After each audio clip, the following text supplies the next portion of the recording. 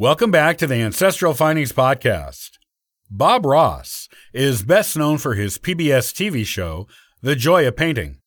A talented man, Bob was also complex as an individual, leading a most intriguing life behind the scenes of his beautiful naturescapes. This is his story.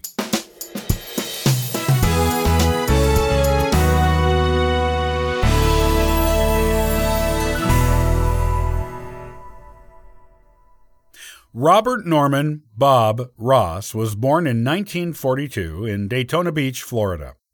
His parents were Jack and Ollie Ross.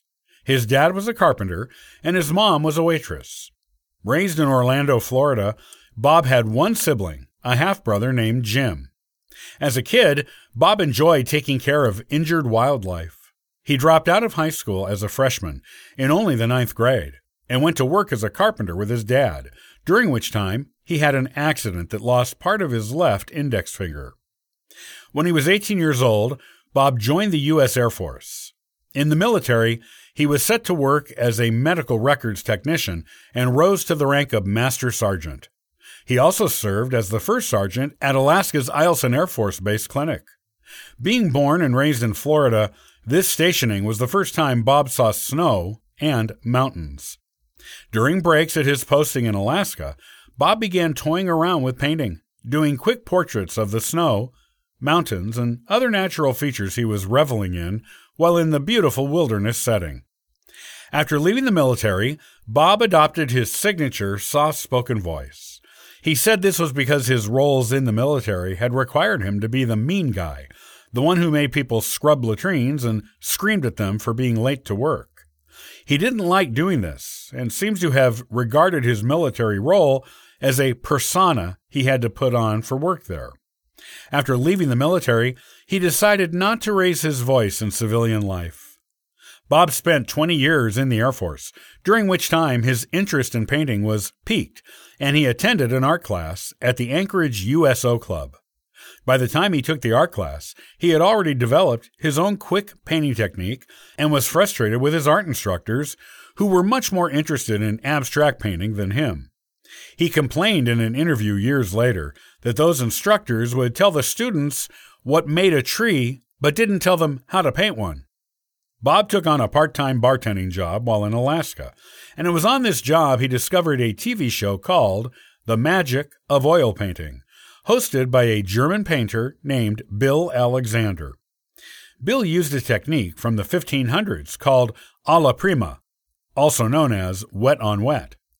It was a quick painting technique that allowed a portrait to be done in about half an hour. Bob studied this technique from the TV show and mastered it. With his newfound skills, Bob started painting his versions of Alaskan landscapes on novelty gold mining pans and selling these paintings to locals and tourists. Soon, his income from his art was higher than that of the military. He retired from the Air Force as a Master Sergeant in 1981 and went home to Florida. When he settled in Florida again, Bob studied under Bill Alexander in person, joined Bill Alexander's Magic Art Supplies Company, and became a traveling art supply salesman and art tutor. A woman named Annette Kowalski attended one of his tutoring sessions in Clearwater, Florida, and convinced Bob he could succeed as an artist on his own without Bill. Bob, his wife, and Annette put their savings together and created Bob's first art company. The company struggled at first, but soon found its customer base. The company's success led Bob to be the star of his own TV show, The Joy of Painting, which was filmed at the PBS station studio WIPB in Muncie, Indiana. The exact way the show came about is somewhat of a mystery, as Bob never discussed it, nor did anyone involved with the show. Unfortunately for Bob, he had permed his hair when he filmed the show's first episode. He did not like the permed look, which he tried because it was popular then. Despite this, the perm became associated with Bob and his brand, especially after he incorporated the perm into his company logo. Thus, he ultimately kept the perm, despite not personally liking its aesthetic. The Joy of Painting was on TV in new episodes from 1983 to 1994. It is still shown in reruns in the United States and many countries globally. The show made Bob a household name. People loved his soft voice, soothing manner, and easy wet-on-wet oil painting technique that he taught his viewers. Each painting was constructed from Bob's imagination with no sketch, in real time, on the show. Bob has been compared to Fred Rogers of Mr. Rogers' Neighborhood, thanks to his soft voice and gentle manner. Bob is essentially the Fred Rogers of the commercial art world. With Annette Kowalski and her husband Walt, Bob parlayed his TV show into a line of art supplies, recorded art classes, and in-person classes taught by people trained in Bob's methods. Bob Ross, Inc., the name of the business, became a $15 million company, and ownership of it went to the Kowalskis after Bob crossed to the other side. Bob painted an estimated and quite astounding 30,000 paintings in his lifetime. As for his personal life, Bob was married 3 times. His first wife was Vivian Ridge, with whom he had a son, Robert Stephen "Steve" Ross. They divorced in 1977 after 12 years of marriage, allegedly due to Bob's infidelity. Bob's second wife, Jane, married him the same year his divorce from Vivian was finalized. Bob and Jane didn't have any children, and this marriage ended when Jane crossed to the other side in 1992. Bob married a third time to Linda Brown in 1995, just a couple of months before he himself crossed over.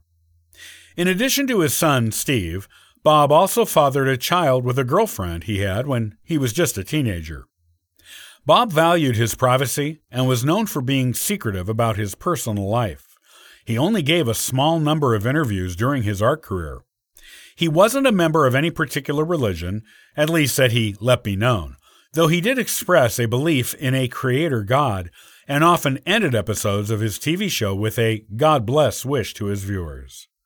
Bob was a cigarette smoker for most of his life, beginning young, and expected that this would cross him to the other side when he was still young. He was correct, though it was not revealed to the public that he was ill until after he crossed, and only a few close friends, family, and associates knew it at the time. Bob was diagnosed with lymphoma at some point. It is not known how long he lived with it. He crossed to the other side in 1995 at age 52. Bob was buried at Woodlawn Memorial Park in Gotha, Florida. A plaque at his grave says, Bob Ross, television artist. His company is still owned and operated by the Kowalskis today, after wrestling the rights to Bob's likeness from his son and half-brother, to whom he had left it in his will, in court. Under his settlement with the Kowalskis, Steve Ross, a talented painter in his own right, who appeared a few times on his dad's TV show, is allowed to paint and teach painting publicly under his own name, without the risk of being sued by the Kowalskis.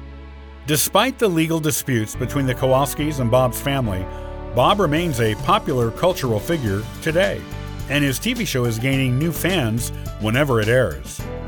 It can be said with all fairness and sincerity that Bob is one of the most beloved figures in the modern art world.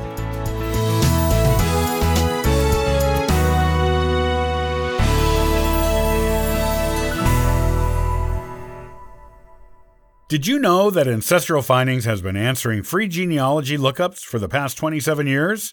It's true. Come on over and download a free genealogy ebook, request a free genealogy lookup, and sign up for the free historical postcard giveaway. Thank you for listening and subscribing to the Ancestral Findings podcast. It's greatly appreciated.